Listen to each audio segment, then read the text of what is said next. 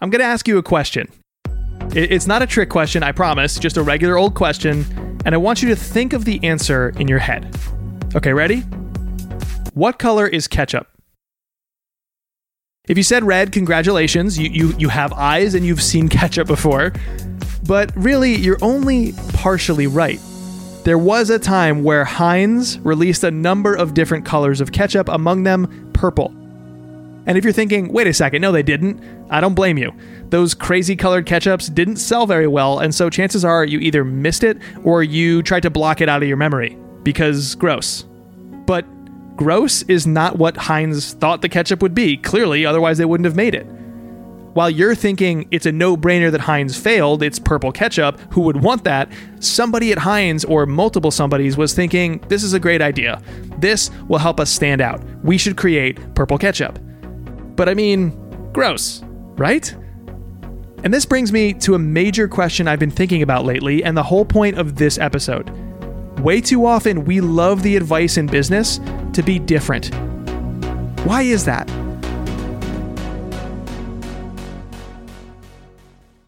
It's funky, it's brave, it is different. Keep it going. It's unthinkable. Stories of conventional thinking at work and the people who dare to question it. I'm Jay Acunzo. Okay, let's back it up for a moment. Heinz probably had a lot of reasons for making multicolored ketchup, but at the crux of that decision is this motivator I see all the time in makers and marketers of all shapes and sizes. That motivator is the impulse, the drive, nay, the need to be different. Some attempts at doing something different seem to be great. I'll give you that. When I was a kid, I thought Lucky Charms was the greatest cereal ever because it was so different from everything else. I love basketball, and I thought the Harlem Globetrotters were great. As an adult, when I listen to music, I appreciate what Maggie Rogers does, or what a band I love named Mute Math tries, or I love the fact that brands like Wistia and Envision, and yes, in the macro level, brands like Red Bull exist. I love when somebody does something that stands out, that is different. It can work. It can be great. Because different makes people notice. Different gets attention. It makes you stand out. Hell, I wanted to make Unthinkable because I wanted to make a show that sounded different than every other droning business podcast out there. In plenty of cases, I think being different is a good thing. But because something is different, that doesn't mean it's automatically good, right? I mean, I could deliver an entire keynote speech next week with my back turned to 1,000 people. I'm certainly different, but I'm also terrible. So different can mean multiple things. It could mean good and interesting. It can also mean an unwelcome stunt. Different can also mean rash and risky, or unnerving and distasteful. It can be rebellious without purpose, or like purple ketchup, just plain gross. I think about when a brand's social media team or maybe their agency insists on tweeting words like bae and mood and oh my gosh, do you remember on fleek? Do you remember when brands actually tweeted on fleek seriously? Okay, sometimes maybe in some instances that works, but most of the times it just makes you cringe. Yeah, you're certainly different with your tone of voice, brand manager, but you're awful. You're missing the mark and you feel forced, like you're trying to be different for the letter of the law and the spirit is missing. So if we're going to create anything different and we're going to create consistently great work at the same time, we have to understand that spirit, not just the letter. We have to put some nuance back into this understanding of what it takes to be different and successful. But before we do, we first need to explore why we actually want to be different in the first place. And more importantly, how this idea and this advice came to be so ubiquitous around the business world. First, why do we want to be different? Well, obviously, the impulse to be different comes from a very understandable desire to stand out. If you're doing the same thing as everybody else, how will anybody ever pay attention? That makes sense, right? When it comes to our personalities, our worldviews, our tastes, and yes, our work, the quirky little differences are what makes us interesting to other people. Again, this all feels obvious, but why is this the case? Well, it turns out there's actual science behind why we notice when things are different. Neuroscientists call this selective attention, and it has two different parts. Number one, picking out what's important from a constant flow of information. And number 2, protecting those important things in our minds so we can use them and benefit from them instead of it getting lost among all the other less important stuff. Now, part of this idea of selective attention was born out of fear. We have to, or at least we think we have to, start noticing highs and lows, good and bad, the extremes, in order to process stimuli and react accordingly. Our caveman ancestors, for example, would notice when all the little birds got quiet. Maybe there was a predator. They would notice when a berry killed one of their friends and one of their family members. Okay, you shouldn't eat those berries. They would notice when a woolly mammoth was charging straight for their hut because it was different and scary than the normal day-to-day activities. Different and bad, if you will. But there is another side of this coin that's more positive. These are the things that are different and good. And these are things our brain can also hold on to. Some of those earlier examples I gave you of what I loved as a kid or what I love as a professional, those were different and good. Here's another example. Imagine you walk into a crowded office on your first day at work. You're nervous because it's your first job out of school, or you just haven't been at this company before and you're excited, but yeah, you have those butterflies. In this office is a crowd of people. They're all milling about their days. Some are chatting with each other over the water cooler, over coffee. Others are at their desks talking on the phone or smacking away at their keyboards. There's this general din and mess of people. But then, from across the office, one individual locks eyes on you.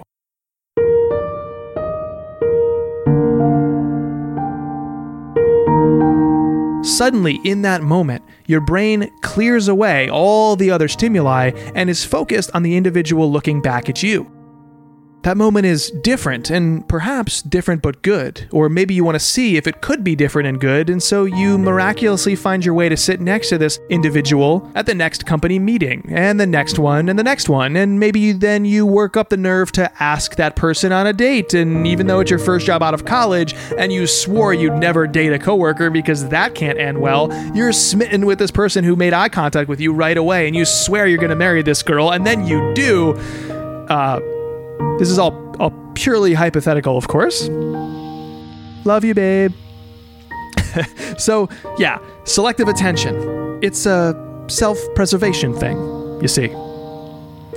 Noticing things that are different is a function of filtering information, which we have to do in order to avoid being constantly overwhelmed and to avoid missing crucial context. Our cavemen brains are going, if we miss that context, we might die. Oh my goodness. Today, cognitive disorders like ADD or schizophrenia are examples of what can happen to a person when they're unable to parse that information. So, according to science, it's very helpful to be able to notice what's different in our lives for a multitude of reasons. So with all that in mind, can we really blame Heinz or any marketer, any brand, any maker of anything for trying to grab our attention by pulling a stunt? Because #science, right? Purple ketchup sitting among a sea of red in all that shelf space is certainly going to draw the eye. But is that good? Just because you grab attention doesn't make what you're offering any good. In other words, the reason something is different and good is because it's both those things, different and good. Just being different might be necessary, but it's not sufficient. I mean, honestly, did a brand manager at Heinz read Seth Godin's famous book, Purple Cow, and then take it a bit too seriously? I mean, what happened there? So often, people interpret the command to be different as exactly that. But our goal isn't to create stunts. Our goal isn't to just manufacture spikes in the numbers. Our goal is to deliver consistently great work over time. But instead of go forward in time, I just want to go back in time really briefly here. I want to take a trip back to 1980.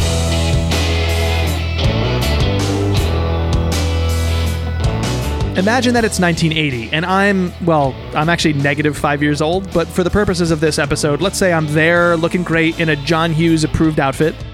Mount St. Helens had its first eruption in over 100 years, the Rubik's Cube had just hit stores for the first time, and John DeLorean had just invented the craziest sports car the world had ever seen. The car is small and streamlined, and the doors open like wings, making a parked DeLorean with the doors wide open look like some kind of futuristic robotic hawk that just landed on its prey. The back of the car looks like it could blast the thing into space with this aerodynamic paneling. And if all those details don't add up to a car that's different enough for you, well, The company partnered with American Express around the holidays to create a limited run of about 100 DeLoreans with 24-karat gold plating. They sold at a price tag of $85,000 each, although only 2 were sold. And that becomes more of a theme than John DeLorean would have liked. Now, to you and me, maybe the image of the DeLorean brings up a warm and fuzzy sort of nostalgia. Great Scott! But keep in mind that in 1980, no one had heard of Back to the Future yet because the films didn't exist, and the DeLorean was pretty baffling to customers. It certainly was different, but that didn't guarantee success. So what went wrong? Well, for starters, there were all these assembly issues in the company's Ireland-based factory. DeLoreans were made in the UK because the government there viewed this fancy, futuristic car as a way to actually solve their unemployment crisis. However, giving manufacturing jobs to any workers that need them means that most of these workers had no experience putting cars together. This slowed down the actual production immensely, and on top of that, the cars weren't made very well when they did successfully make them, so too much money was spent on repair centers back in the US. It was such a different car that it required this bespoke approach to repairs. All this adds up to the price of a DeLorean becoming equivalent to a high-speed sports car.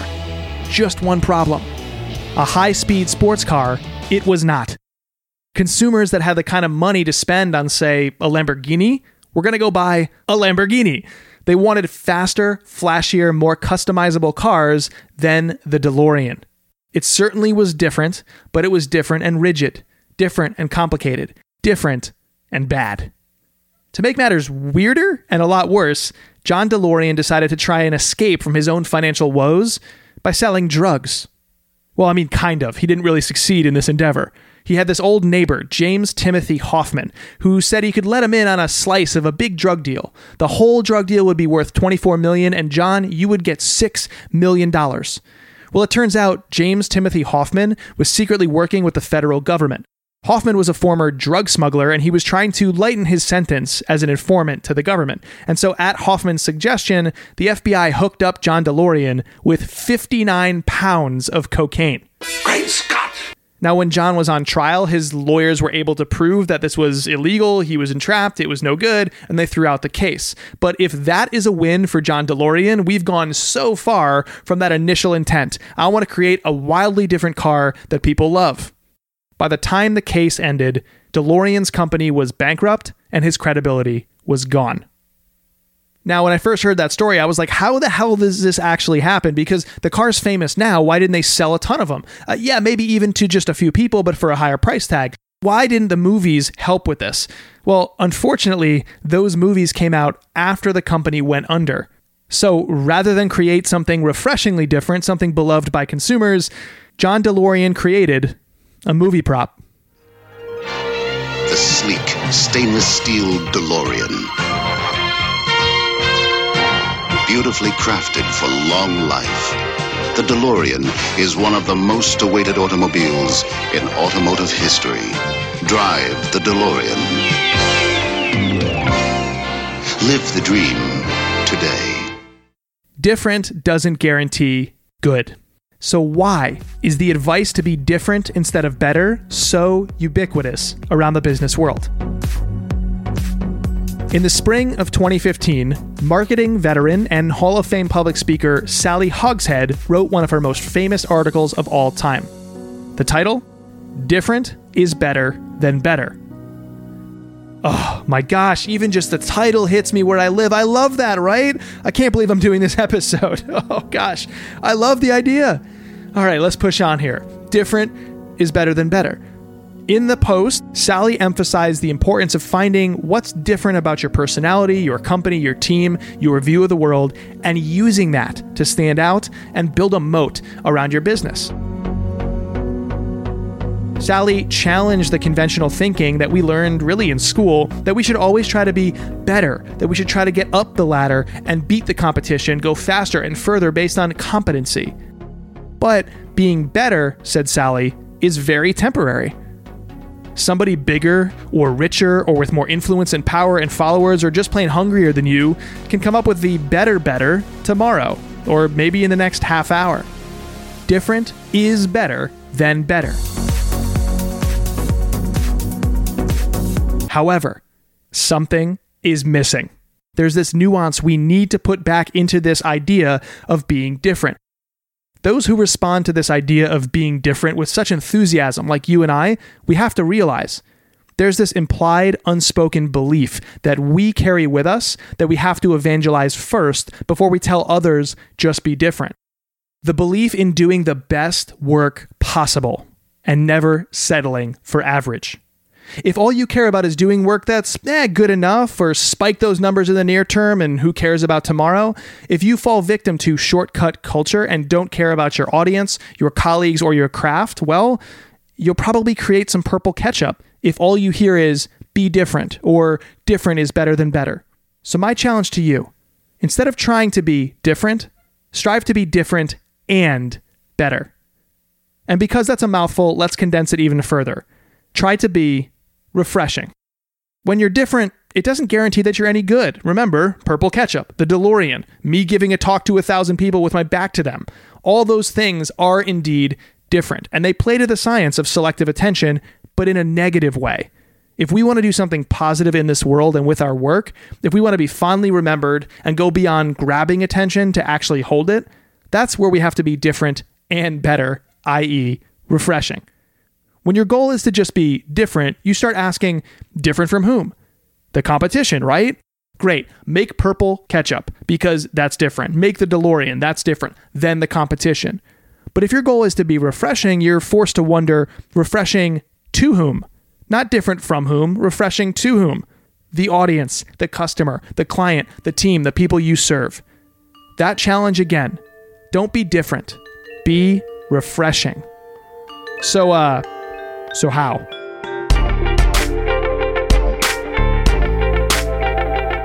My answer is really summed up with one word: honesty. You may have noticed a trend in most of the stories here at Unthinkable.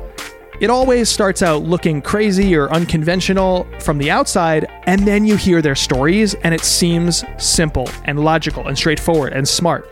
Yes, all these people we talk about are creative, but they're not doing so on a lark. They're not pulling stunts. Their creativity is rooted in honesty. They act like investigators, asking great questions and pursuing them within their own context, because their context contains all kinds of variables that the conventional wisdom or best practice has not considered. In other words, they're being honest about their specific and unique situation. Maybe that's why I can't stand shortcut culture. People who manufacture those stunts to seem different, or people who seek shortcuts and hacks, maybe they bug me so much because they're not being honest. When you mention a group of people, not because you actually want to talk to them, but because you know the algorithm of LinkedIn then surfaces that content higher, you're not being honest. You're feigning engagement, feigning conversation. Honesty. This is an idea I really haven't considered much before this episode. For some reason, my mind is going straight to music and how honesty creates refreshing songs. This is probably something to do with the fact that I just hired a new co-writer on Unthinkable. Tally Gabriel, who helped me with this episode, is a musician, and she's constantly talking my ear off about music-related everything. But regardless, she brought up a very good point the other day that stuck with me. Oh, and by the way, you're going to meet Tally in an upcoming episode of the show, I promise. She's awesome. You'll love her. But anyway, Tally is a musician who, right now, as I record these words, is heading up and down the East Coast on tour with her band. And she's told me multiple times there's no such thing as a new love song. Think about it. Falling in love, being in love, falling out of love, being heartbroken, wanting someone who doesn't love you back. It's all been written before. And yet people write new love songs every day. And plenty of them continue to resonate with an audience. Why? Other than the fact that we're sappy, emotional beings. I mean, have you heard my show before? But when a song really resonates with us, it's for two reasons. One, we relate to the message or the musicality of it. And two, because we believe the singer. We can hear the honesty in their voice, their lyrics, the emotion in their violin riffs that only could have come from an individual with something truthful to say. Tons and tons of versions of I Love You, Don't Leave Me exists in songs, but it's always a little bit different when a new artist creates their own version. Sure, thousands have sung about the idea, but thousands weren't this singer in this situation playing to this audience. The context always changes, and it's possible to use that context in authentic ways. Now, is that song better? Well, that might be subjective, but it's certainly good, and it's good because it comes from something real. There's not a chart or a graph that says, yes, the good quotient on this song was 9.3 out of 10. Congratulations, we have a hit. That doesn't exist. As an artist, as a creator of anything really in our work, you can only attempt to master your craft and then put out something as honestly as you can. When singer-songwriter Maggie Rogers went viral playing a sample for Pharrell, he said literally these words. Wow. I have zero notes for that. And I'll tell you why. It's because you're doing your own thing. It's singular. It's like when the Wu-Tang Clan came out, like no one could really judge it. You either liked it or you didn't, but you couldn't compare it to anything else. And that is such a special quality, and all of us possess that ability, but you have to be willing to seek. Yeah. And you have to be willing to be like real frank in your music and frank in your choices. And sometimes like most of the time people will say, okay, I'm gonna make this kind of song, so it ends up sounding like something we've heard before or felt before, And I feel like what your whole story, I can hear it in the music.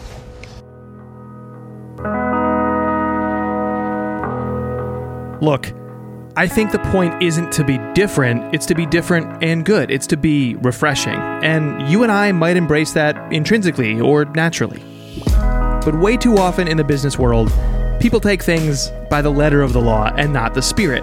And so when someone says we have to be different, you get stunts, cheats, trend hopping. You get the manufacturing of whatever it would take to appear different. So if we rethought this idea entirely, if the advice was to be refreshing, well, that isn't a system we can game. Because we're not zigging when others zag just because we want to be different from the competition. We'd have to genuinely, honestly, and consistently serve the audience. We'd have to do something that they actually think is refreshing, is different, and good. When something feels manufactured, I don't mean built, I mean fabricated. We're not showing people what makes us actually different, we're trying to tell them that we are different, and in doing so, we're telling them a lie.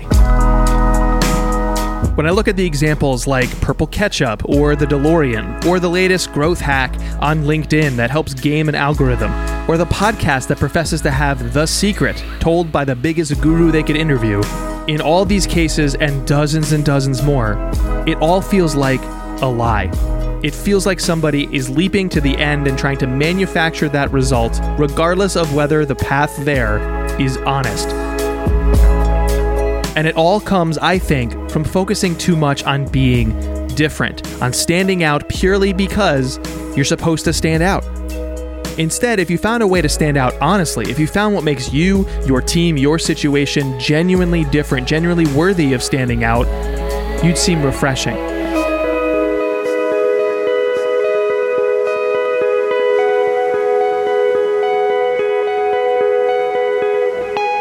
Now, all of us possess that ability, but you have to be willing to seek.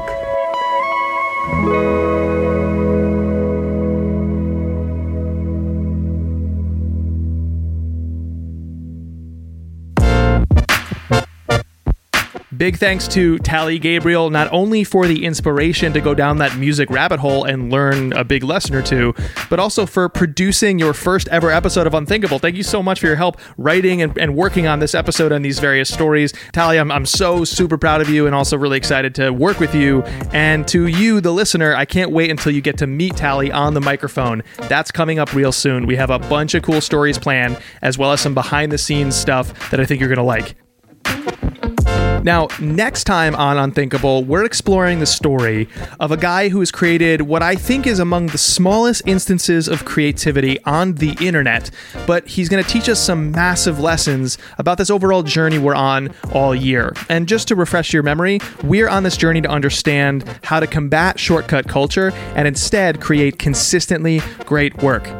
My hypothesis is that we have to master the art of reinvention. Consistency isn't about just plucking out some answer in theory and then putting it on repeat, nor is it about glomming onto any one shortcut or trend that can spike our numbers in the short term. No, to think long term, to create consistently resonant work, consistently great work, we have to constantly reinvent ourselves. And that's a process of continual discovery designed to deliver ever more refreshing things. So how does that work? Next week, we're going to learn some valuable lessons with an incredible story of one of my favorite projects on the internet. For now, remember, there's a ton of conventional thinking out there, but finding best practices is not the goal. Finding the best approach for you is. So forget that conventional wisdom. Trust your intuition. Bye-bye.